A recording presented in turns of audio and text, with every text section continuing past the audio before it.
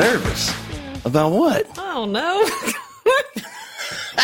Nothing. You're an expert on everything we want to talk about. You know why? Why? Because we're about to talk about you. Oh, okay, good. So there's nothing. I can't stump you. No. It's all covered. So, all right, Elizabeth, before we get started, you got to teach me. How do you pronounce your last name? Anastasopoulos. All right, so when you were a teacher, did they call you Miss A? They did. I had a feeling. I had some students. That's not all they called you. When they knew where they were in trouble, they would pronounce my last name and pronounce it very well. I bet. Articulate. They probably rehearsed it. All right. So before we get going, have you ever done any kind of a live interview before? TV, radio, podcast, anything? Nothing. Not yet. No. Today's the maiden voyage. Today is the day. Look at you. You're going to learn today. I love it. All right. So here's we have rules. Here's the rules. Is first of all, everything we record. There's no edits. There's no photoshopping of anything. It's all raw and real. And the only thing we ask of you is to be completely honest and authentic and real in every way. Okay, I can do that. You got it? Yeah. All right, good. All right, Teaching a Rockstar podcast. We are live.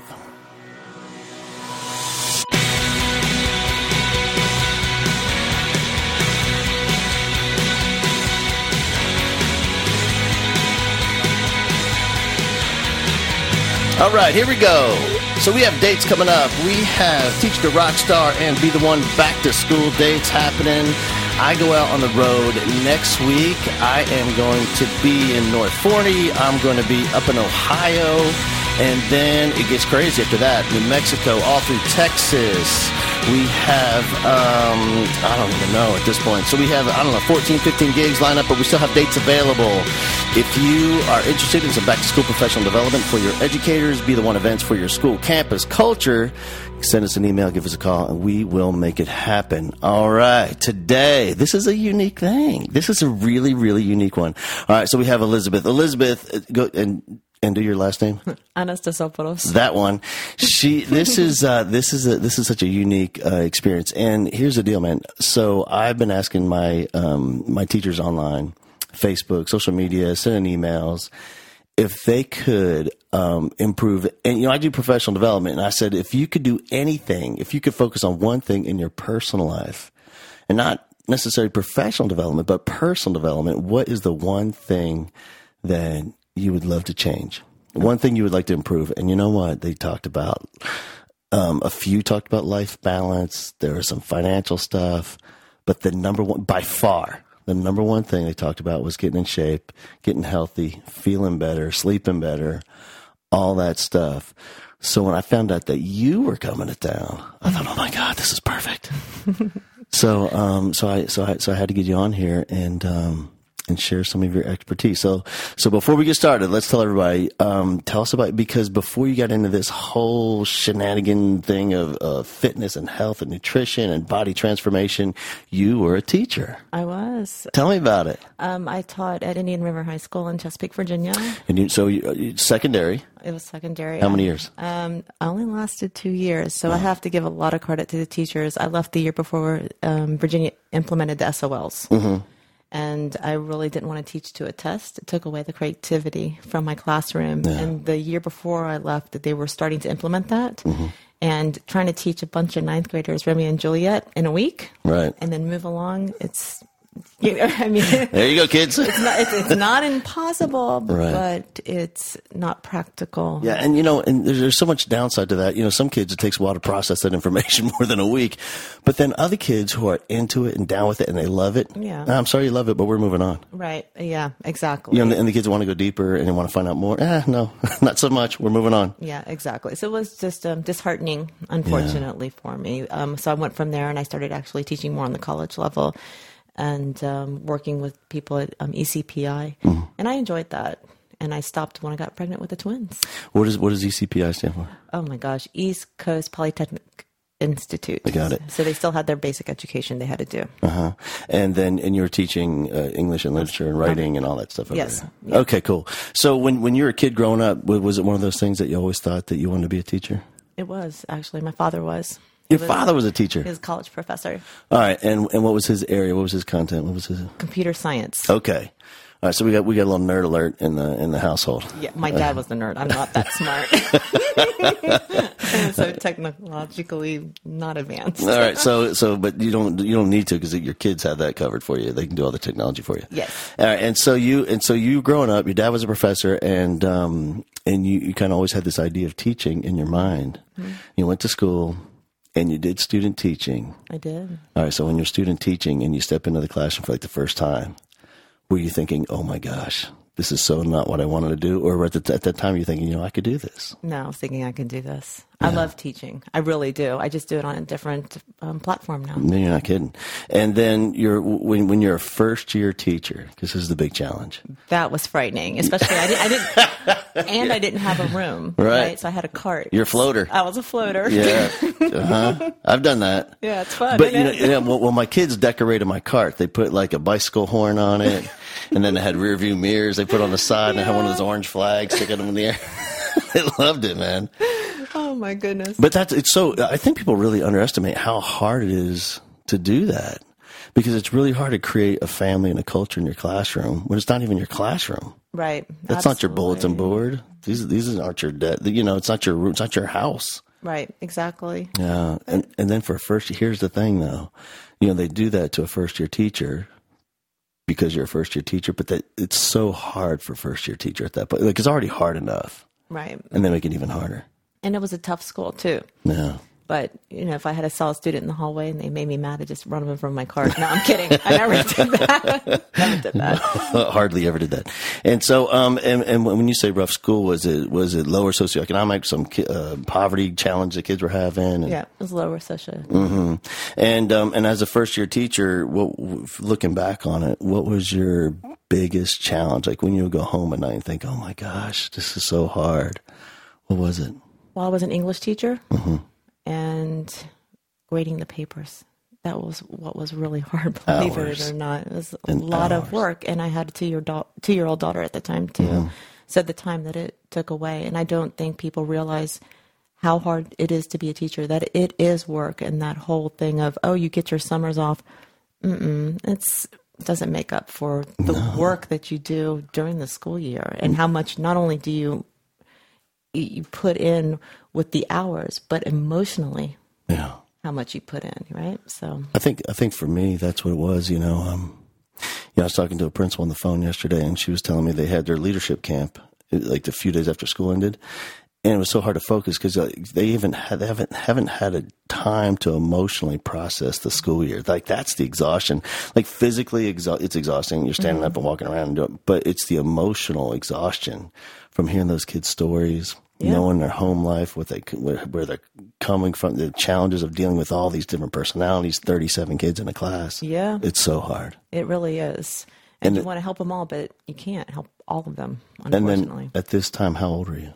I was 20. Oh, gosh, I just had 26, 27. I was 28. To handle all that as a 28-year-old, that's really hard. Well, it is what it is. Yeah, right. You have to do it.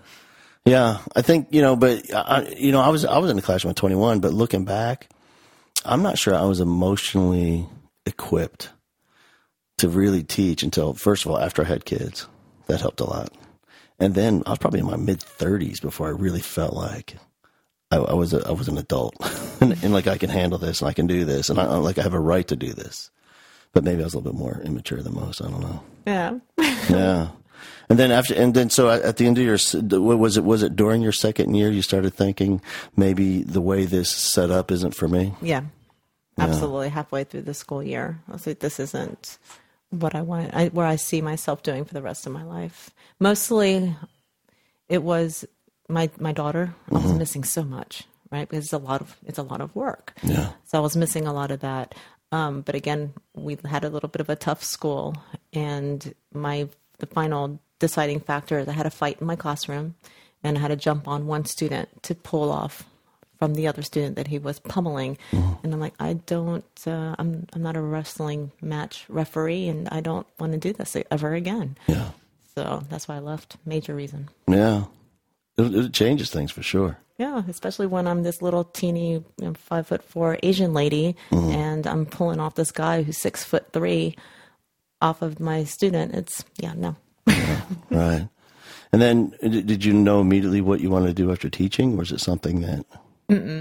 Nope. I just went back into teaching. Yep. Just at ECPI. Right. Different group.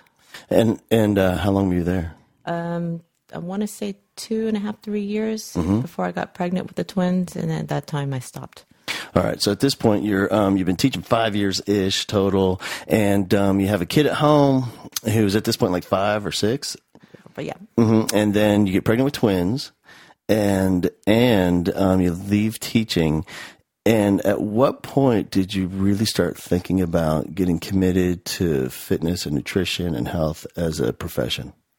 That's a really good question. I think it was after the twins were born. I started prior to that. Oh my gosh, my timeline's completely muddled. Well, I've been reading That's Oxygen. What kids do to you. Yeah, they do. They completely destroy your brain. But Erin Stern, and I don't remember when she became really big, but I started following her through the magazines, through Oxygen magazine, and just loved Erin Stern. And I'm like, I want to be like her, and I want to do that. And it just started working out more and reading and working out from the Oxygen magazines.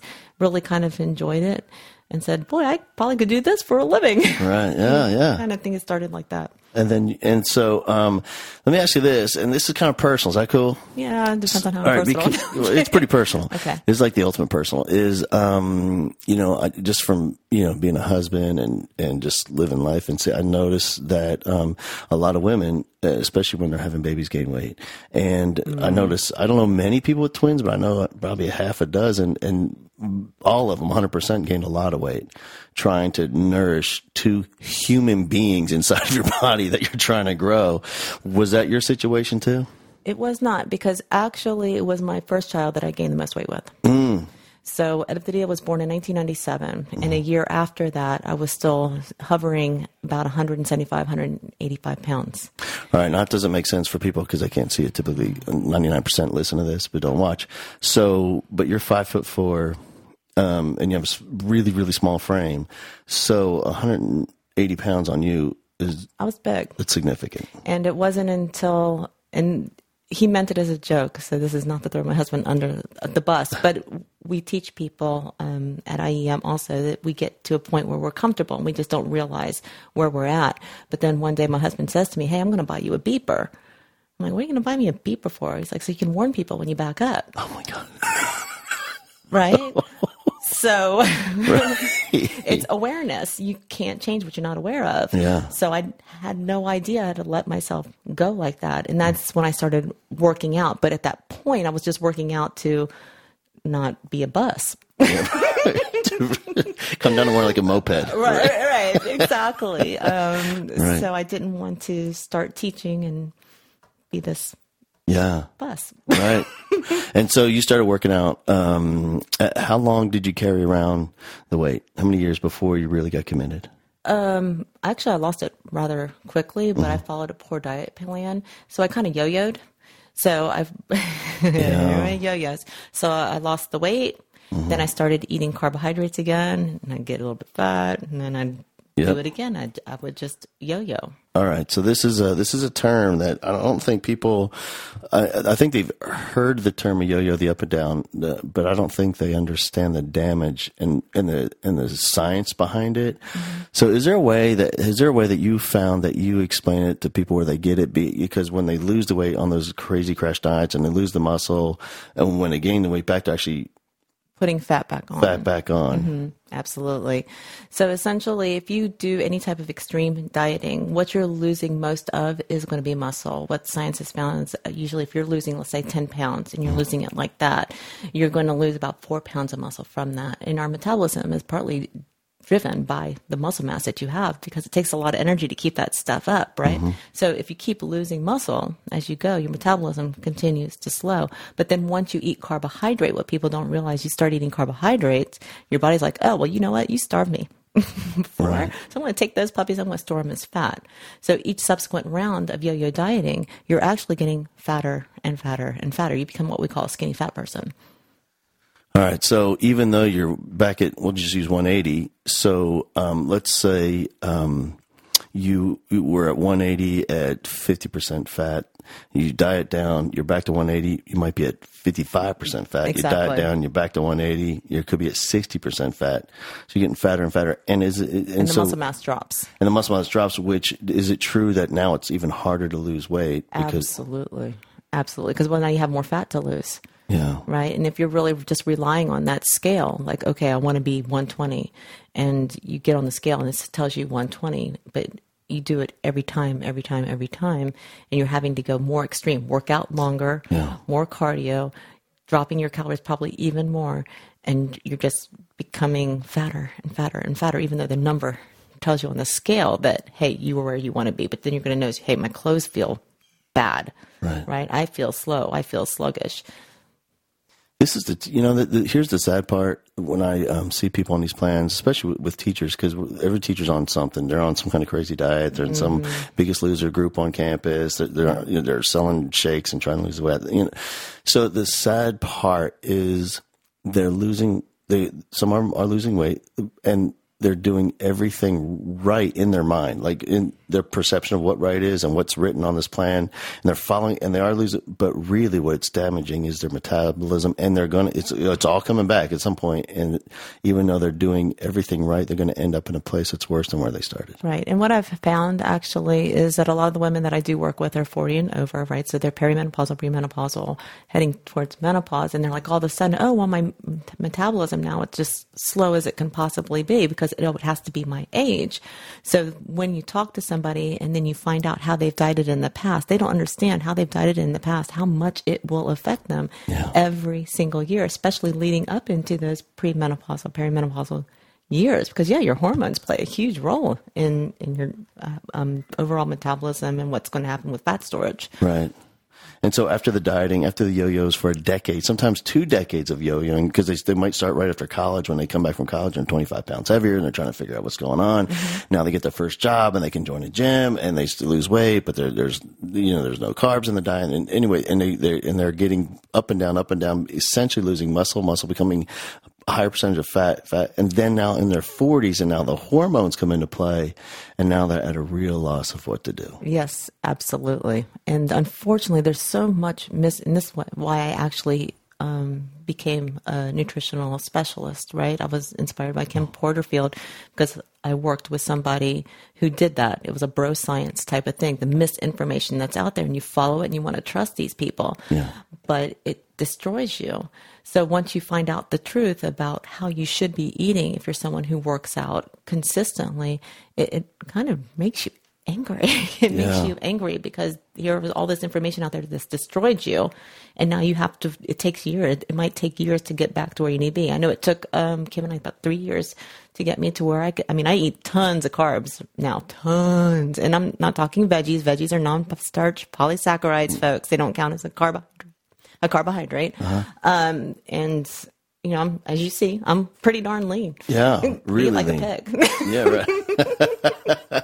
Right. And so what's the starting process? So when a client comes to you and we'll just use teachers, and that's who listen. And here's the challenge: they all have the same. They're on the same plan. Like they're all getting up and they're just getting their kids ready for school. Not many of them are having breakfast, and they get to campus and they're having a donut because teachers are loved by parents, and parents bring kolaches and donuts because they love teachers and they think that's a loving act. And then a lot of them don't eat lunch because they're working, or if they do, they just grab some steak fingers out of the lunch line, and they get home. They got kids have soccer, and they got swim team, and they got gymnastics, and they're running kids around, and they eat, they're picking up something in fast food on the way home.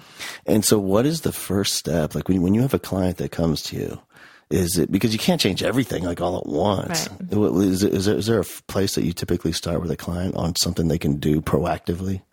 Breakfast.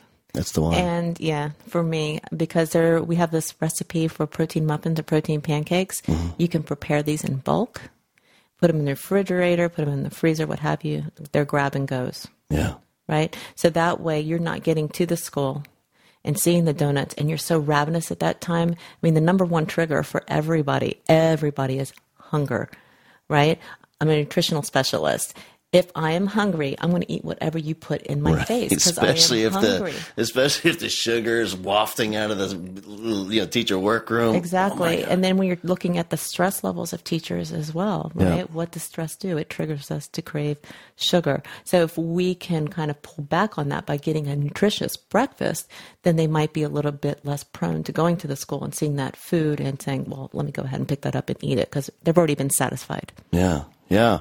All right. So we have a teacher, and I think this is one of those things that once they take that first step, and is it like a habit thing? Did you try to get them like in the habit so then it just happens, and then you just go to the second step? Is that kind of the deal? Yes. We wanted them to create. Everybody creates habits, whether they're good or bad. It takes just as much effort, right, to create a bad habit as a good one. So if they can start creating that little ritual for themselves, maybe on a Sunday prepping all their breakfast meals, right? Because, I mean, the protein pancakes are easy, right? It's got your protein and your carb all in one in that. And you prep those on Saturday or Sunday for the whole week, and you just get in that little ritual. I wake up, I'm getting ready to head out the door, pull out my muffins, eat them on the way to school. You create that habit for you. You're going to feel awkward when you don't do it. Yeah. It makes sense. It's like, oh, something's missing in my day, in my step. And that's one of the steps that we want to create in people. Sure. And then how much at this point is exercise playing a role? As long as you move. And ultimately for me, you have some women, they think they need to automatically go into the gym and pick up a weight, right? If that's something you've never done, you're uncomfortable with, you're not going to stick with it. Right? And a lot of women don't know how to work out. I mean, they go into a gym and they're looking at the dumbbells and what am I supposed to do with these? Right? But they don't understand there are people out there that can help them, personal trainers, doctors of physical therapy, which I highly recommend people always go out and get a movement assessment, a functional movement assessment before they even begin working out because you'll cause injury if you don't know what you're doing. But for me, as long as you're moving, if you're moving, start with that. Start with something that you enjoy that's going to help clear your mind. Again, teachers under a lot of stress, if they can just take 10 minutes out of their day, take a deep breath, go outside and walk, make them feel better, decompress before they move on with their day. Yeah. It's a good place to start. You know, I think that's one thing is, I kind of grew up in the gym. I was going every, just, I don't even know, since I was 15 or 16. And just, you know, when you're like the runt of the litter, you find some outlet to go to the gym. And then, But when I'm in the gym, I can see somebody walk in, and to watch them walk up to, you know, some sort of plate loaded or cable machine and just stare at it thinking, how do I even get into that thing? What is it? And they're looking at the picture. And then what I typically see them do is walk away. Yes, absolutely. And then they'll think, well, maybe I can figure out how to turn on the treadmill. And that's like, maybe that might be the whole thing they do because they just have no idea where to start. Right. So starting with something that you already do, that you enjoy, that's easy, as simple as walking. And don't be afraid to go into your gym, talk to a personal trainer, make sure you vet them, right? Find out what kind of certs they have and all of that. But learn from them. Learn from somebody. Like I honestly had no idea how to work out, right? Pick up an Oxygen magazine and read the workouts in there. Because at the time when I was doing this, again, this was back in the early 2000s. God, so old. But Oxygen at that time was owned by Robert Kennedy and very, very detailed in how to do the workout, to do the movement properly. So it was a good starting point for me. And nowadays, I mean, there's so much information on YouTube alone. There is. Muscle Motion, I think, is an amazing app or program, too, that you can get online. And it'll actually show you the workouts, but it's really cool because it also shows you the muscles that are moving and shows you how to correct improper things. So that's a really good resource, too. That's for Greek geeks like me. Yeah. I've been there. I love it. You know, and just even their, you know, so many different, you know, like the cardio blenders, cardio blender or something like that, where they have like a HIIT cardio 20-minute session you can do in the morning, and just, you know, having that available for teachers and for you. Have you found that it's a struggle for your clients if they're trying to do this alone without a partner or a spouse or a group? Yeah, absolutely. It's always great to have a support system, and teachers have a great support system. I mean, that's what really made my first year good. Yeah. Right? Because I'm struggling with these kids, trying to connect with them. Seniors, oh my gosh, forget it. They're ready to get out of the door.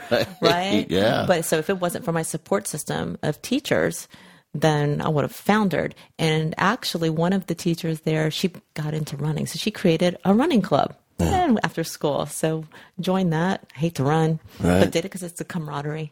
Yeah. I used to be able to run, but you know what? It seems as I got older, I'm kind of convinced that I've lost the cerebral fluid or something because I can feel my brain smashing against the sides of my skull. I said, forget it. What am I doing, man? Yeah, I like to sprint. I do not. I've got a lot of fast twitch muscle fibers and the slow twitch kind. I like to sprint. That's it. Yeah. But to sit there and do the long distance thing, if people love it, great. God bless them. Right. Run away. I can't do it. No, I can't do neither. it. So like for my cardio instead of running, what I'll do is I'm all about the stair mill. Yeah, that thing, God bless you. That's a torture device. Here's the thing. It's always available. No one's on it. It's dusty. You got to get the dust because no one's used that thing except for me. That or the Jacob's Ladder. Have you seen that? I have. I can't. Oh, my gosh. Not interested.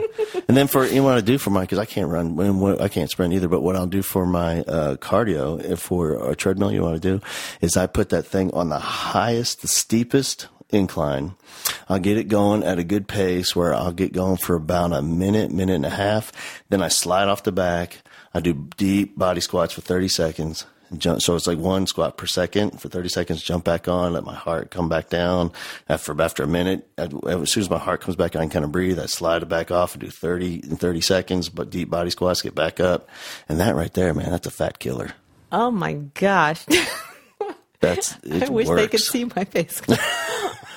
You are the boss. I would die. Oh my God. It works though. I want to get it done and I want to get out. I want something fast and effective and efficient with the least amount of time. Yeah, absolutely. That works. Yeah, I love HIIT training. I mean, if don't start off with this, definitely, if you're learning how to work out and that type of thing. But there is nothing like a true HIIT training session. 20 minutes, you're done and you're burning calories all day long.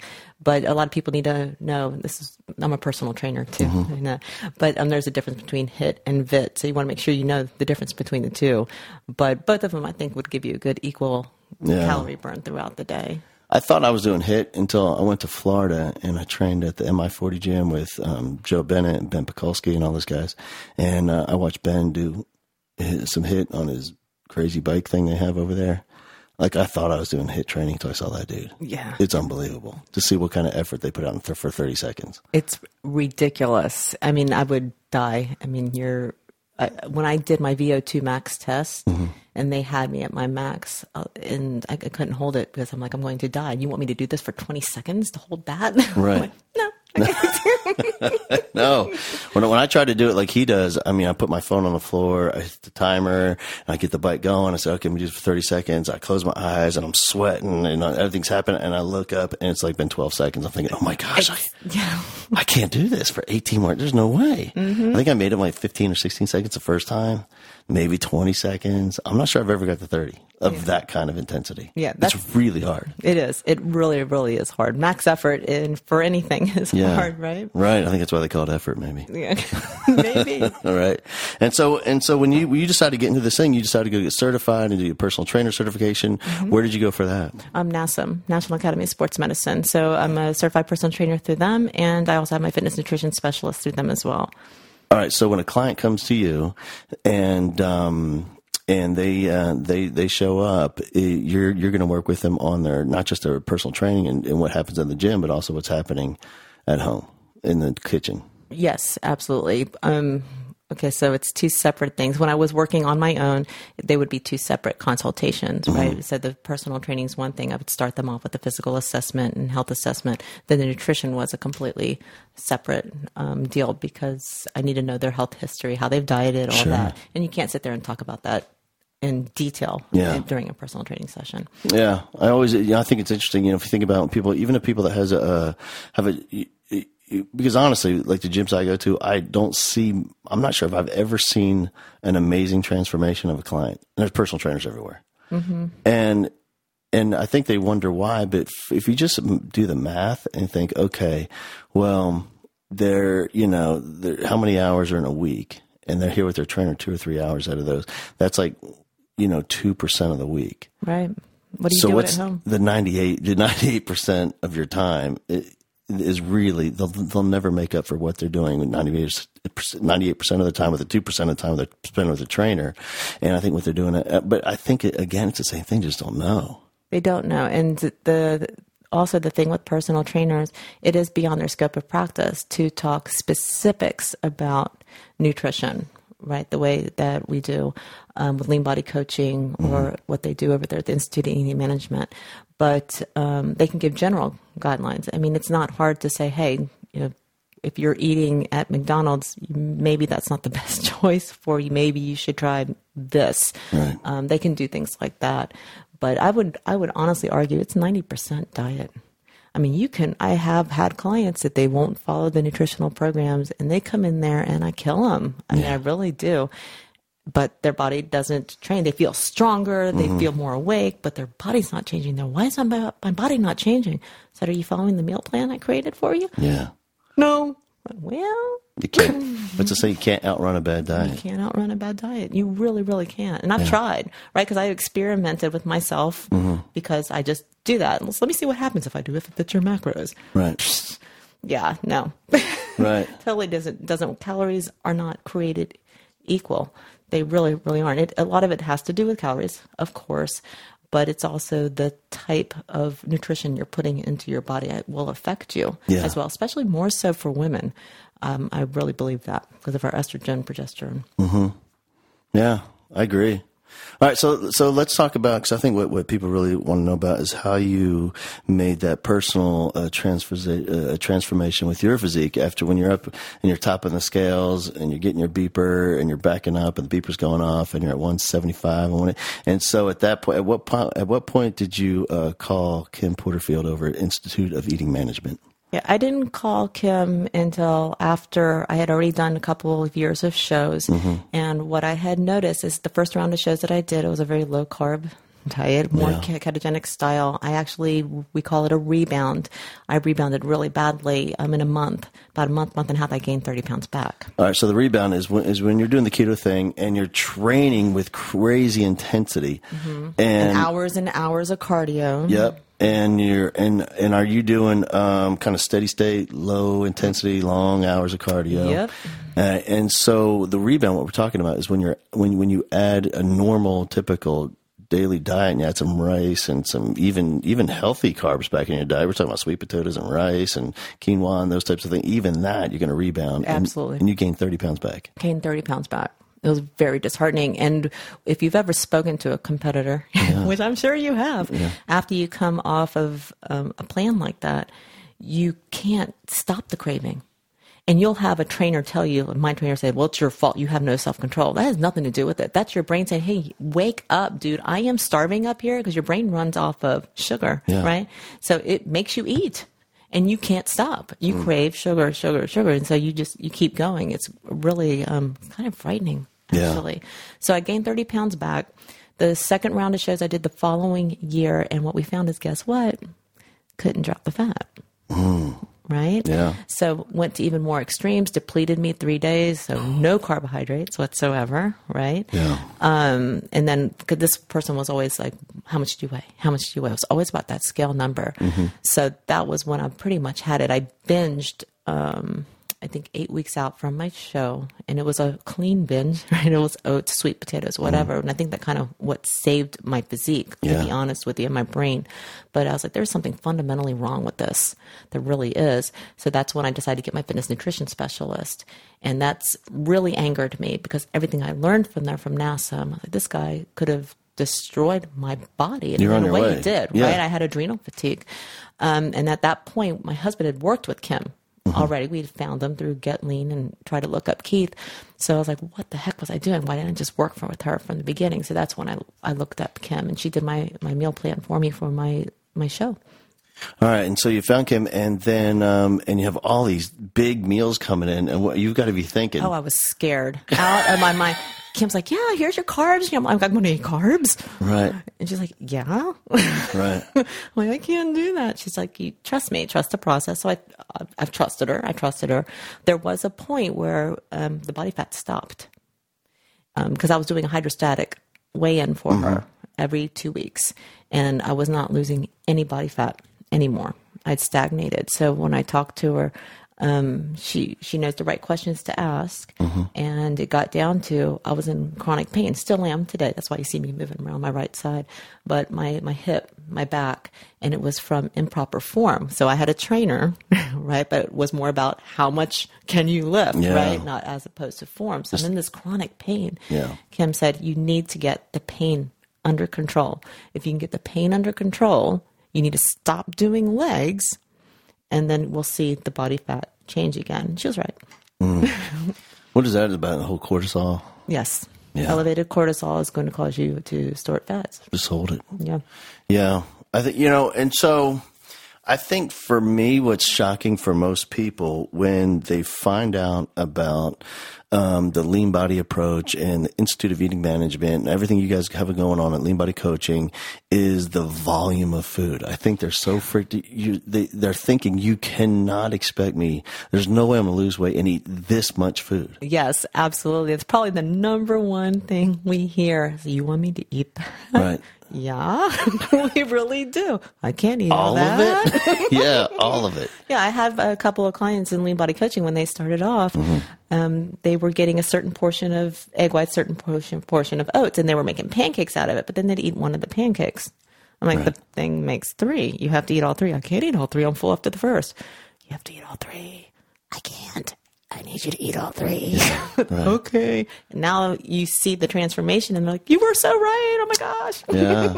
Yeah. For me, the way when I start to lock in my nutrition and get really focused, and when I'm packing food to go on the road, because I spend a lot of time in hotels on the road and speaking, is after I'm done playing around and I'm going to get serious, the way I do it and works for me is I focus on the number of meals first. So if I want to eat 5 or 6 meals, what I do is I'll intentionally include less food, but I just want to get the numbers of meals.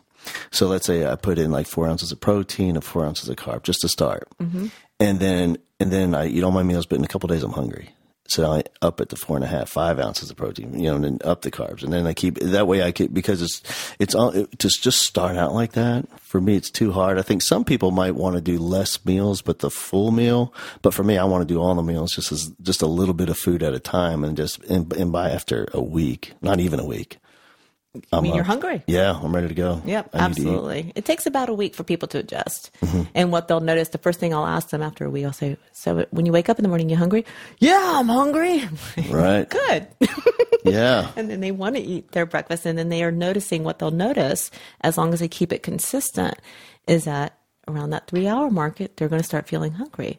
And they might not realize that 3 hours has passed, but they're like, oh, wow, I'm hungry. Then look at their watch and like, oh my gosh, it's been 3 hours. Yeah, right. So it's really kind of cool. Yes, for me, I've got all those alarms set. Yeah, time to eat. My stomach tells me, it's like, yeah, right. time to eat. Time to eat. And so you went to, and you met with Kim online or on the phone? It was on the phone. On the phone, and you're sending in your reports, and then this is what's cool. You actually fly down here. To thank her. And so you're in Virginia, and you fly all the way to Houston to hang out. And so you met with Keith and Kim, and what did you guys do? Did you guys go out to eat? We went out to eat. We went to Grotto's, and we ordered off of the Keith Klein menu. Fancy. Which I thought was so cool. I was so impressed when they've got a Keith Klein menu. I know. Sitting with Keith Klein. I know. He's like a celebrity. Oh, I was so starstruck. Yeah, I know. And so you at that point you guys became friends. Yeah. And so it came between a nutritious client relationship more than like a friendship. A friendship. And the thing I loved about the most, Kim's always been really real with me. Okay, so even was it before or after? I can't remember when it was before or after my fitness nutrition specialist, but we were talking about creating meal plans for people. And she's like, Elizabeth, I don't want you doing that yet, please. And I said, well, why? She's like, well, let me ask you a simple question. Let's say you get a client and they're on warfarin. What do you do? I said, Kim, I don't know. She's like, exactly. Now I do know what to do. Yeah. Right? But that's a reality check. And I think everyone should have that, because a lot of people are on medications that you don't know how their diet's going to affect them. Yeah. Right? So that's when I started going to school at the Huntington College of Health Sciences. I've got my diploma in comprehensive nutrition. Right? So it used to be the CN, but they don't have a CN test anymore. So now I'm a nutrition specialist. Yeah. And then I have one more class to take, and then I'm going to sit for the International Society of Sports Nutrition test to become a certified sports nutrition specialist, which is cool. Yeah. Yeah. But that was just from that one thing, my Kim being a friend and being real and asking me that one question. Right. That triggered that. Yep. It's a huge responsibility. It to have someone's health in your hands. You do, and people don't realize that. Food is medicine, right? Yeah. It really, truly is. And if you're on meds, right. Okay, you might have to be careful of what you decide to eat, right? And how you feed somebody. Absolutely. If you've got somebody with Hashimoto's, how do you feed them? Right. Right? And everybody has something. Everybody has something. Yeah. A little something, something. Yeah. And then, and so at what point... So, all right, here comes the bulk of it. So at what point does this concept come up with working with Keith and Lee Labrada over at Labrada Nutrition and lean body coaching? When did you get the call for that? I was actually working for a group in Maryland helping with bodybuilding. Right. So the person who owned the company, she was a posing coach, amazing posing coach. Really, she knows her stuff, and did nutrition for bodybuilders as well. But what I kind of noticed is over a period of time, I was in school now at this point for my diploma, and they were leaning more if it fits your macros. And I don't necessarily agree with if it fits your macros, because I don't think, especially in the world of bodybuilding, that you should be substituting a Pop-Tart for a sweet potato because it fits your macros, right? You're probably in one of the most unhealthy states that you could possibly be as a bodybuilder, right? So you need all the nutrients you can possibly get. So they were leaning a little bit more like that. So I wanted to work with Keith. Yeah. Right. And I told him, I said, one of my dreams was like, maybe we can open an Institute of Management East Coast thing. But I decided to call him and I told him what was going on. What should I do moving forward? And he said, hey, I've got this thing coming up. It's called Lean Body Coaching. Would you be interested in being a coach? I'll train you and tell you all you need to do. I'm like, are you kidding? So this was 3 years ago. Yeah. And I just went blind faith. I was like, okay, this is going to happen. Yeah. Finished up my studies, and here I am. It's exciting. Right. It's exciting. It's a lot of faith you put into that deal. Well, I don't know. He put more faith in me, and that's I'm internally grateful for that. But here's the thing about that guy. I've known that guy since 1990, and everything he's ever done has been filled with nothing but 100% value and integrity. And he might be one of the most honest, honorable people you could ever meet. Absolutely. I mean, seriously, his friendship and Kim's friendship is just invaluable, because they'll tell you like it is, and they'll tell you gently, but he does everything on the up and up. Sincere. Right. So the lean body coaching, let's talk about this. This is fascinating, because here, what people have access to now, this is the cool thing about the internet. Like years ago, you had to go to Keith's office and be there in person, the whole thing. But now, because of the internet, what it allows people to do is have the same kind of results that he has had with thousands of people over 40 years, where anybody can get online and for a fraction of the cost have that same kind of result. And so what people do now is they join Lean Body Coaching online, and they get to work with a nutrition. They get to work with you, who's an expert in nutrition and also exercise and fitness, and they have access to meal plans and a library of recipes. I went through the whole. It's unbelievable. The platform that they've built is. I can't even imagine how many. I take it. It's taken 40 years to build. It's amazing. It really truly is. When I first opened it up, because we did a beta program, and I was a part of that, and I did all a lot of the editing for the writing. I was like, wow, guys, you're putting something out there that isn't. out there, especially for the price that you're asking. This is insane because, it's kind of costly to sit with Keith. Ciao. And rightly so, right? But now you're offering everything that Keith would teach you in his office right here. And not only that, you have, it's myself and Coach Chuck Derringer, and he has a master's in exercise science. So all of the information that you're getting in there about workouts, because even though we don't create custom workouts in the program, I mean, Chuck has sat down and he has written out the scientific explanations of why you should do this, this, and this. I mean, you're not going to find that anywhere else. Right. So it's really fascinating. It is. And so you had your first class come through.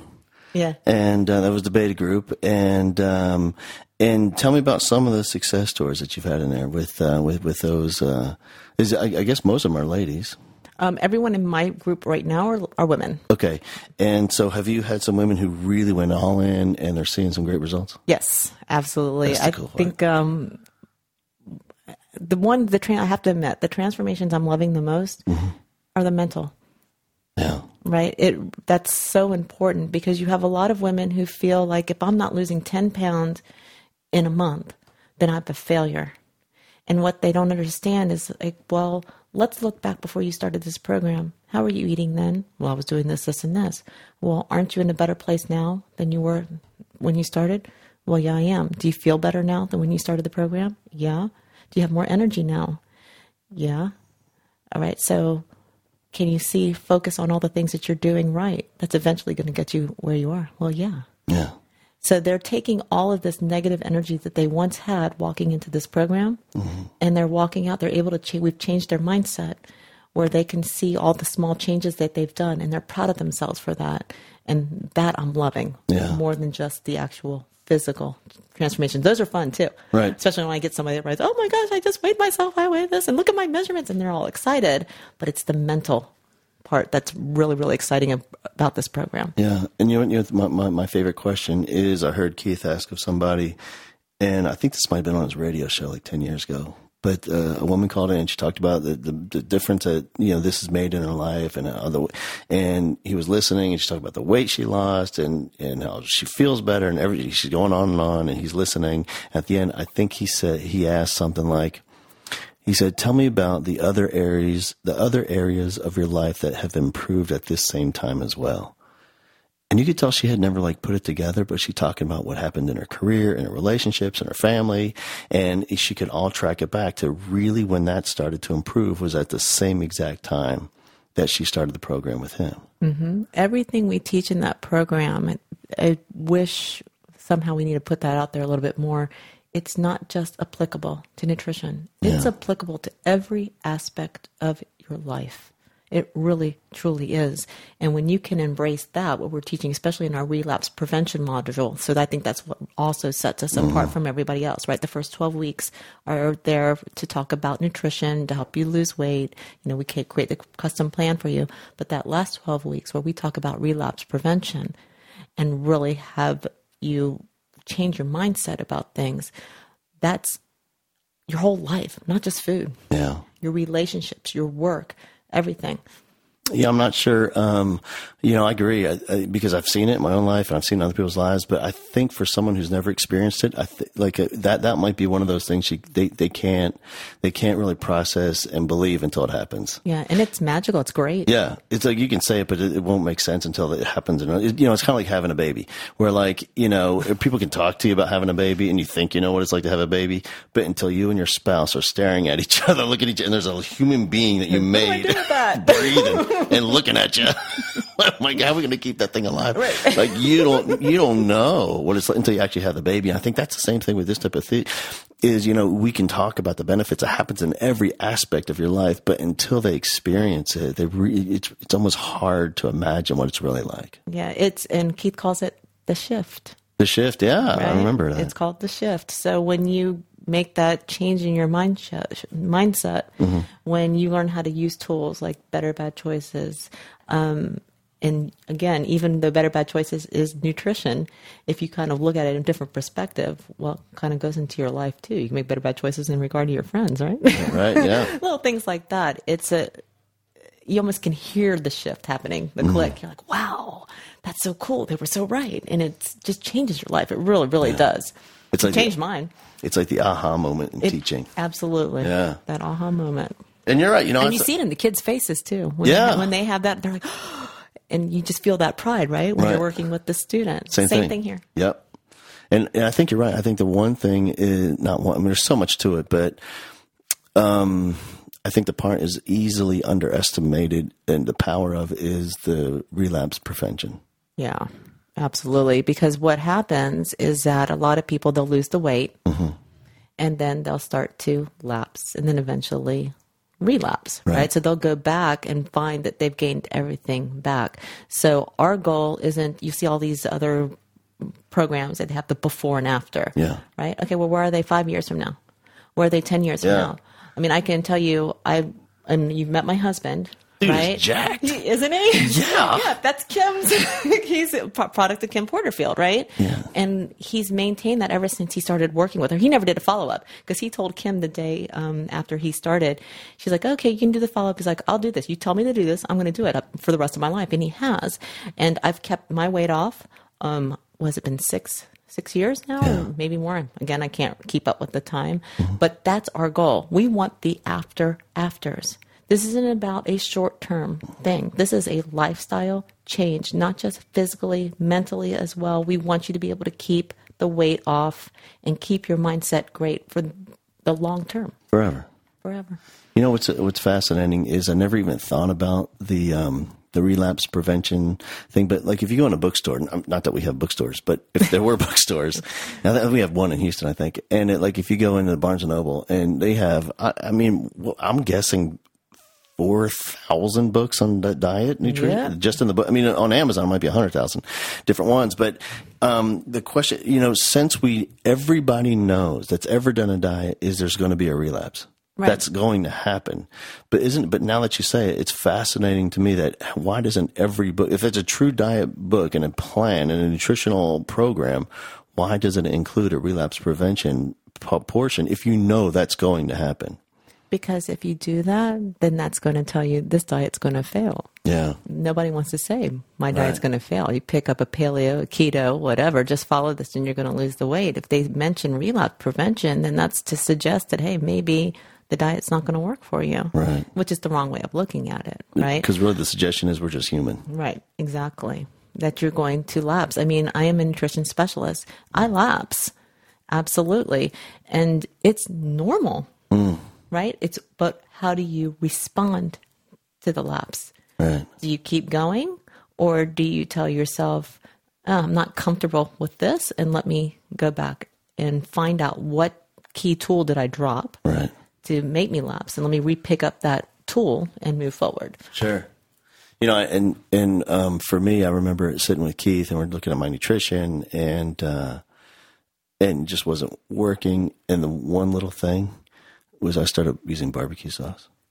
Are you serious? Yeah. So would you use a high sugar barbecue sauce? Well, yeah. Why would you use a low sugar one? High sugar tastes great. They have the Walden Farm ones. I know. Now I know. Really good. But Keith does that thing where he doesn't. He makes you count the sugar packets. Has he done that to you? Yeah. Where he gives you a whole bag of sugar packets and said, no, you start taking them out one by one, and you stop when you think you've had a serving of barbecue sauce. I'm like, I take out one and stop. He goes, no, keep going, brother. And it sinks it in, man. Now, and then he says, would you ever put that much sugar on anything in your life? He goes, no, well, that's what you're doing. Yeah. Now here's what's interesting. I love how, you've made a distinction between, the word lapse and relapse. Cause I can hear it in your language. Like sometimes you'll say relapse and sometimes you say lapse. Right. And so I don't think people know there's a difference. Okay. A lapse is just a very temporary setback. Yeah. All right. So, for example, if you're a teacher, right, let's say you forgot your breakfast that morning. Okay. And then you go into the school and they brought you a bunch of donuts. That's a lapse, a minor setback because you're hungry. You're going to sit there and you're going to eat donuts. And lapse has happened all the time, right? You could be at a wedding. Okay. And you can want to have a piece of cake or a little bit of this. Right. Yeah. So it's very temporary. Sure. Okay. Vacations, lapses. A relapse is when you go back to your old ways 100%. Does that make sense? And then that's when everybody goes back to their original weight and some, because they've dropped primarily a key tool that was helping them keep the weight off. Yeah. Does that make sense? It does.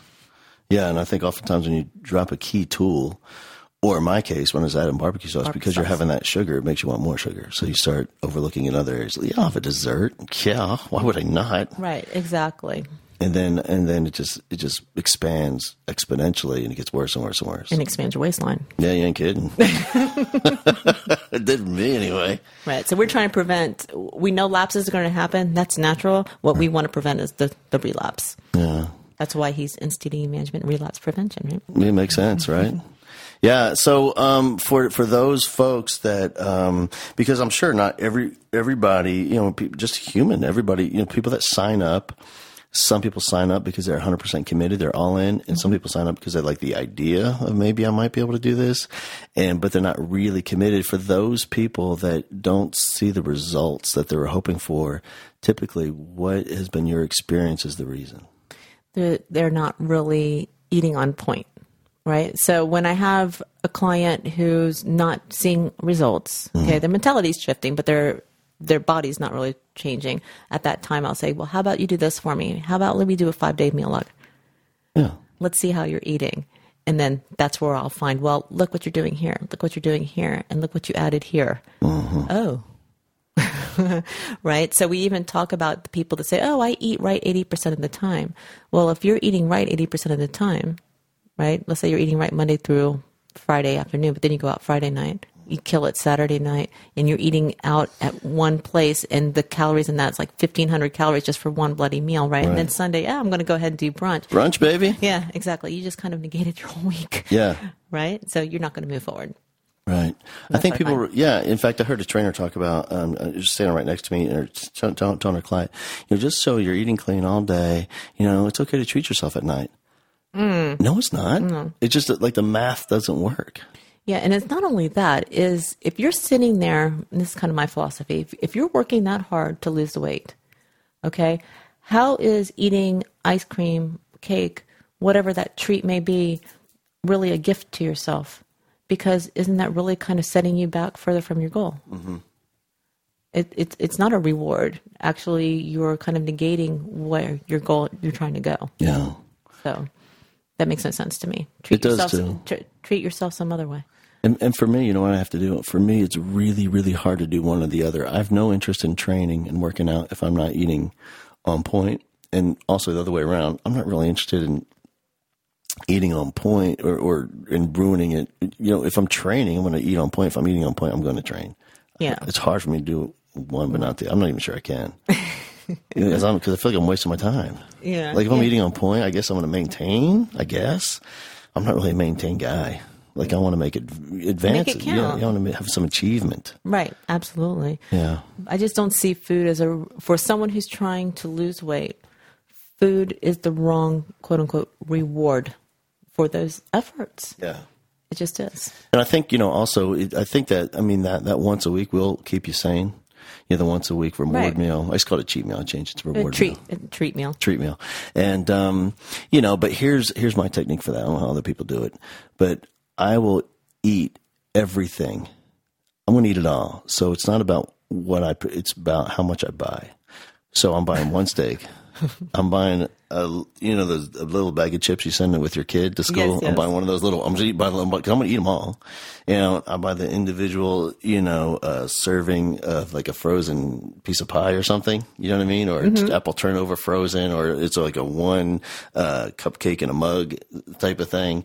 So I'm going to buy one little dessert, one little carb, one little steak, and I'm eating everything, and then it's gone. Right. We would call that a better bad choice. Yeah. So that's something we actually teach, right? Because we do encourage people to have treat meals. I have one every week as well. My husband and I have a planned treat meal. So we teach them how to make better bad choices when they go out to eat so they can still enjoy the things that they like, but they're just doing it in such a way that doesn't have quite that big of an impact. Yeah. Make sense? All right. What's your go-to treat meal? Oh, God, you're killing me. Get it out there. What is it? Tell the world. Tell the world. I like cake and cookies. Okay. Now, I have to say, the good thing about it is that it's very hard to find the cookies I like. I like Greek cookies. And nobody can make them like my mother-in-law, and she's in Greece. So I guess I kind of beat it on there. The other thing, I like red wine. There you go. All right. So I'm just careful. I'm mindful about the pour if I'm going to have that. Yeah. So you just buy one box and drink the whole box. The cookies or the wine? The wine. Oh, the wine. No. No, I'll go 8-ounce pour instead of a 4. Right. I'll eat all the cookies too, but what I'll do is I'll just buy those, what are those little white bags? You know, like they're small and that big. And that way between me and my son, we can kill them all. The Pepperidge Farm? Mm-hmm. Oh, okay. Those ones. Yes, that way they're gone. You know, once a week and it is over. Yeah, I used to love Trader Joe's animal crackers because they're kind of a better bad choice animal cracker. Yeah, but the problem is I would go through the whole thing. Yeah. So I just don't buy those because I would lie to myself. Oh, I'm buying for the twins, right? And then the twins don't like them. Yeah. I don't like them. So I stopped buying them. When people ask, you know, I think some of the challenges people have when I talk about nutrition is they say, well, I don't want to be the weirdo when we go out and order something strange. So for me, that doesn't make sense because when I was growing up, I had tons and tons of allergies. So I was always ordering something weird and strange and asking bizarre questions. Are there eggs in that? Is there nuts? You know, because I can't eat. Back then I couldn't eat all that stuff. And so it doesn't make sense to me, but I know like there's certain restaurants I go to where I know what I can get. And since I'm on the road, that's really hard. So like there's one place that I can always find is at Chili's. And then what I'll do is I'll get the Caribbean salad with no dressing. Has craisins on it. It's fun. And I get the grilled chicken breast. I get 2 of them, right? And then I'll bring my own carb because I don't have any clean carbs there. Even the rice is dirty. So I will bring my oatmeal. I'll ask for hot water to make tea. So funny. I take the tea. I take the mug for the tea. I put the oatmeal in it and take the hot water and pour that in my oatmeal, and I'll eat my oatmeal, my salad right there. That is hardcore. Good for you. I don't play. That's I'm awesome. a professional. Absolutely. Good for you. Yeah, or I'll smuggle in my rice cakes or something like that. You know? Right. I've done that.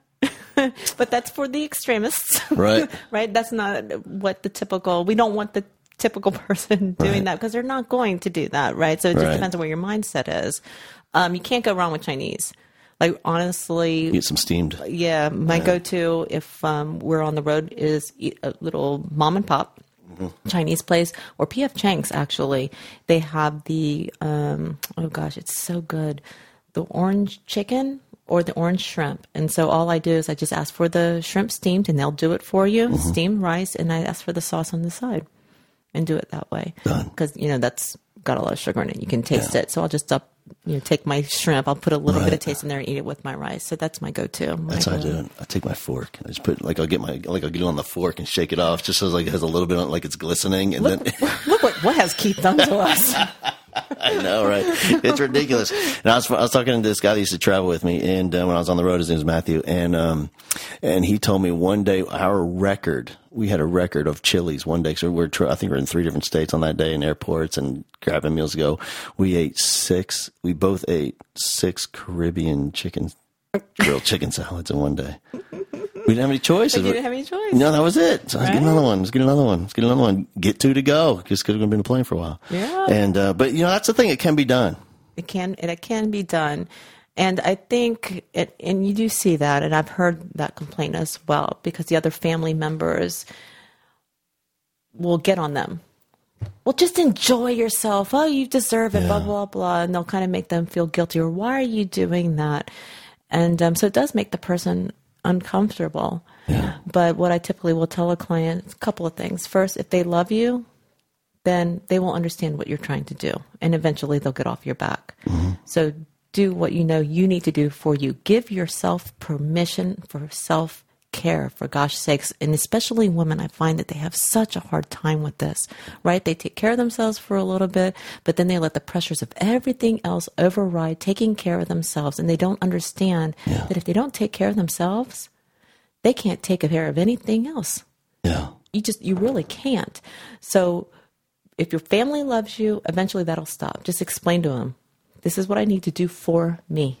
So please let me take care of me, right? And then the other thing, I've lost friends. Believe it or not, when I was competing, did you ever lose a friend?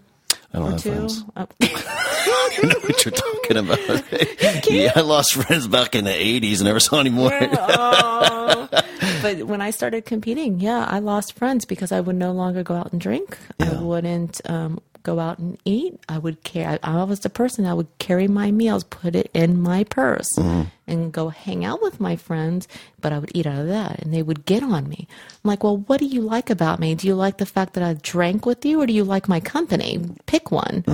Right? Turned out they had a drinking buddy. Yeah. And I was okay with losing those relationships, right? And I think what's interesting is when I look at educators in the teacher workroom, and it's such a fascinating dynamic when they're gathered around the donut box, and a lady walks up and she goes, "Oh, I can't have one of those." It's shocking how the other five go, "Oh, come on!" And they're all eating one, and it's like a junior high drug dealer trying to be the crack pusher on campus. It's like, "Oh, come on! It's not going to one's not going to hurt you." And they're like, "Pressure," and she'll, "Okay, fine."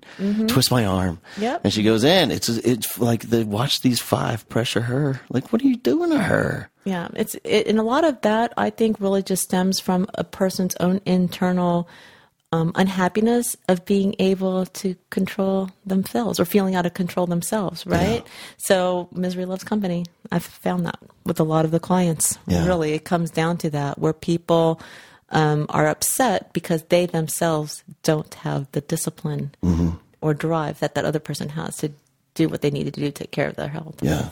Here's what's interesting. Like when I can lock it in and really get focused with my nutrition and training, and I have a goal, and I've built up this deep desire to achieve that goal. I thrive on those situations. I love it. Like I love it more than the donut, where I'm walking into the teacher workroom and I'm thinking to myself, I hope there's a ton of them in there, and I hope they're all gathered around, and I hope what I really like is doing things that other people can't do. Like I love the discipline. So how do you handle that situation? Like I walk in and just look at them, look at the donut. Man, that smells great. You got how many? You gonna what are you gonna have another one? Go ahead. Do you? Oh, you're awful! Don't encourage them. So my husband owns a pizza restaurant, so we say, yeah, because he looks great, right? Yeah. We're like, yeah, pizzas. Right. Have some pizzas, boys and girls. Exactly. Right. I'm kidding. So I love, who doesn't love a hot, fresh glazed donut? But what I love more is discipline. And I love the feeling of overcoming the desire to eat the donut and not eating it. Yeah. I love it. I just like the way I feel when I don't feel good. Bottom line, I've been eating like this for so long. We went to Vegas with Kim and Keith. I think it was the last year or the year before. And we ordered our food and had it sent to the hotel. And they were both like, "What is wrong with you two?" Did you like a fit meal type of plan, like a service? Yeah, Icon. Yeah. Icon meals. And had them delivered to the room. And they're like, "What is wrong with you two?" I'm like, "Yeah, you guys created monsters." But the thing is, we knew we wanted to eat well throughout the day, and that we were going to go out to dinner with them in the evening, and that we were going to drink wine, right? And have a nice meal. Because we even eat very well at dinner, but then we were going to have some wine and things like that. So... when I do eat something that's not like fast food, which I haven't had fast food in a long time. I can't think of anything, but going out to eat. And even though you can tell them, "Hey, I don't want any butter. I don't want any oil," right? They're going to put something in there. Yeah. Right. You can't control that. You can just do the best that you can do. I feel very weighed down, very sluggish, very blah. And I can't wait to get back to eating the way I was eating. Yeah. Right. So. Yeah, so for me, I do the, like if we're on vacation or something, I'll do the same thing. I'll keep it clean all day. And then I know we're going to go out to eat, and I know it's going to be fun. We're going to great. I want to indulge. But I also know I'm doing cardio in the morning. Yeah. Yep. I never stop working out when I go on vacation because we go to Greece often, right? And our whole family, we're supposed to sleep. Right. The first year we went, my mother-in-law, we're supposed to sleep from 2:00 until 4 because that's what you do. Yeah. And my husband and I were sneaking, putting on our tennis shoes so we can go to the gym. My mother would come out, "What are you doing?" Right. "Well, we're going to the gym." "Why? You're supposed to be sleeping." "But Mom, we need to go to the gym." "No, you have to sleep." Right. Right. But now they leave us alone. We go in to the gym and get our workout in because we know that night we're going to go out and we're going to eat gyro, which is so bad for you, but so tasty, right? That's so good. Yeah, they're really good. And we know that. So we make sure that we keep up with our workout regimen while we're on vacation for sure. Yeah. Let me ask real quick: is for those teachers, what if you were going to give them some homework, something they can do right now today, and just something to make a difference and get going on the right path, something for the new school year, make a commitment. Here's what I can do this year, something small, something little that they can make happen. Would you say it's the breakfast? I could say two things. Make your breakfast, right? Yeah. Have that prepared for yourself, and carry your lunch. Yeah. Right? So that you can avoid, I mean, I taught, I know what's in those cafeteria lines. Yeah. And I know what, in my school, they maybe made 2 salads. Those were gone right in period 1. So the 2 salads are out of there. So bring your pack of lunch for yourself. Yeah. For sure. I think they probably overestimate how much time it doesn't take that much time. It really doesn't. And that's the other thing about our Lean Body Coaching program, just throwing this out there. But Keith actually does have a power cooking video on there. The man cooks, I think, 5-7 meals, something along those lines. I can't remember the number, in 47 minutes. Yeah. And it's for an entire week. If it's for one person, you could freeze that puppy. You've got 2 weeks worth of food there. Yeah. It's really not that difficult. And at the first time you do it, it's a little bit time consuming because you're just kind of trying to get your bearings. You're trying to figure it out. Right. But once you've got it down, it's like boom, boom, boom. Yeah. Easy peasy. Hour and a half tops. Yeah. It takes the same, what does he say? It takes the same amount of time to grill one chicken breast as it does 20. Exactly. So just get them all done. Yeah. But just as a teacher, I remember packing my lunch was very, very important to me because I sat in the classroom a lot to grade papers and that type of thing. So if I forgot my lunch, again, I would eat whatever was there. The fries were huge, right? Because they were good. They're great. The fries, they were great. So I would just get a tray full of fries and one of their chicken sandwiches, the fried chicken sandwiches, right? And then feel gross and sluggish the rest of the day. So what I found is if I had my lunch, sat in the room, kind of felt better about myself, one, and was satisfied to where I didn't go into the snack room and was there and grab. Yeah. So I wasn't hungry. It's amazing. Here's what's cool is you have taken that desire to be a teacher and to make a difference in the lives of people, and you shifted it from the platform of the classroom, and you just have your own classroom now online with the Lean Body Coaching, and in your gym with your personal training clients, and you're still doing the training. And what I love about it is just like in a classroom. We always ask teachers in my workshops, like, what do you want for your kids as a result of them spending their lives with you? Like, what's the real lesson? Like, you teach world geography, which is fun, but 30 years from now, the kid's going to forget all that information. Like, what's the remaining lesson, and who do you want that kid to be, and the quality of that kid's character as a result? And you're still doing the same thing because it's more than just a nutrition, more than just a training. It's who these people are becoming as the result of their relationship with you. Yeah, absolutely. It's powerful, man. It's wonderful. My husband and I were talking about it last night. It's like we were talking about Robin Williams and the Dead Poets Society, right? And the world is like a stage, right? It truly is. And you have a moment in your life to contribute a verse in the grand play of life. And I think everyone should ask themselves, what's my verse going to be? What mark am I going to leave behind? And Chuck and I and Keith and Kim, we're in such a unique position that our verse can be very powerful because we can reach out to so many people, not just to take over their health, but to take over their mental health as well. Yeah. So it's wonderful. It's amazing. Love it. Yeah. Amazing work. Thanks. Yeah. Thank you, man. I loved we've been chatting for over an hour. And oh gosh. I know. Sorry. No, it's perfect. And here's what I'm gonna ask of you is you and I are we're gonna figure something out amazing to do for all these teachers. And you and I we're gonna, between Keith and Lee Labrada and Chuck and you and I have we have over 43,000 teachers that follow, and we are gonna figure out a way for them to take advantage of all that you guys have figured out and have learned, and Keith's thousands of transformations and 4 decades of teaching people and what you know, because you're the expert in the teacher, because you've been there. I've been there. You know the challenges. You felt the stress. You've broken up the fights. You've graded the papers. You've stayed up late. You had a 2-year-old. You're having twins. You're still teaching. You know what the challenges are like. You've had the other teachers here have the donut. You've experienced all of it. So like, you're the perfect person to help these teachers out that have requested something, just to find a solution for their health and nutrition, and for those that want to lose weight and get in shape. And and good teachers need so much more. I mean, they deserve so much more than what they get. They really do. It really breaks my heart, because now I feel like I have a lot of friends who are still in the classrooms. Yeah. And the struggles that they have with the parents, with the administration, with spending so much of their time more disciplining than teaching and doing what they love. And we're losing teachers because of that. I don't think there's a big enough support system for them. So for all of you who are still doing it, God bless you. I mean, seriously. And thank you for all you do. Yeah.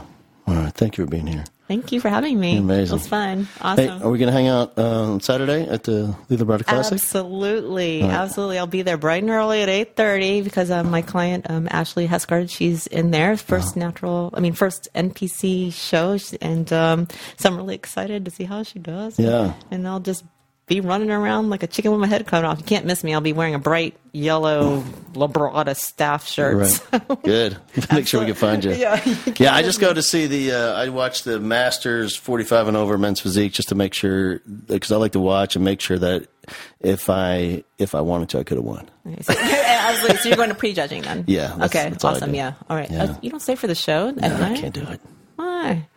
I don't know. It's boring. I just like the prejudging. Yeah, prejudging's fun. Yeah, so I'll definitely be there. I'll see you in the morning. All right, thanks. Thank you.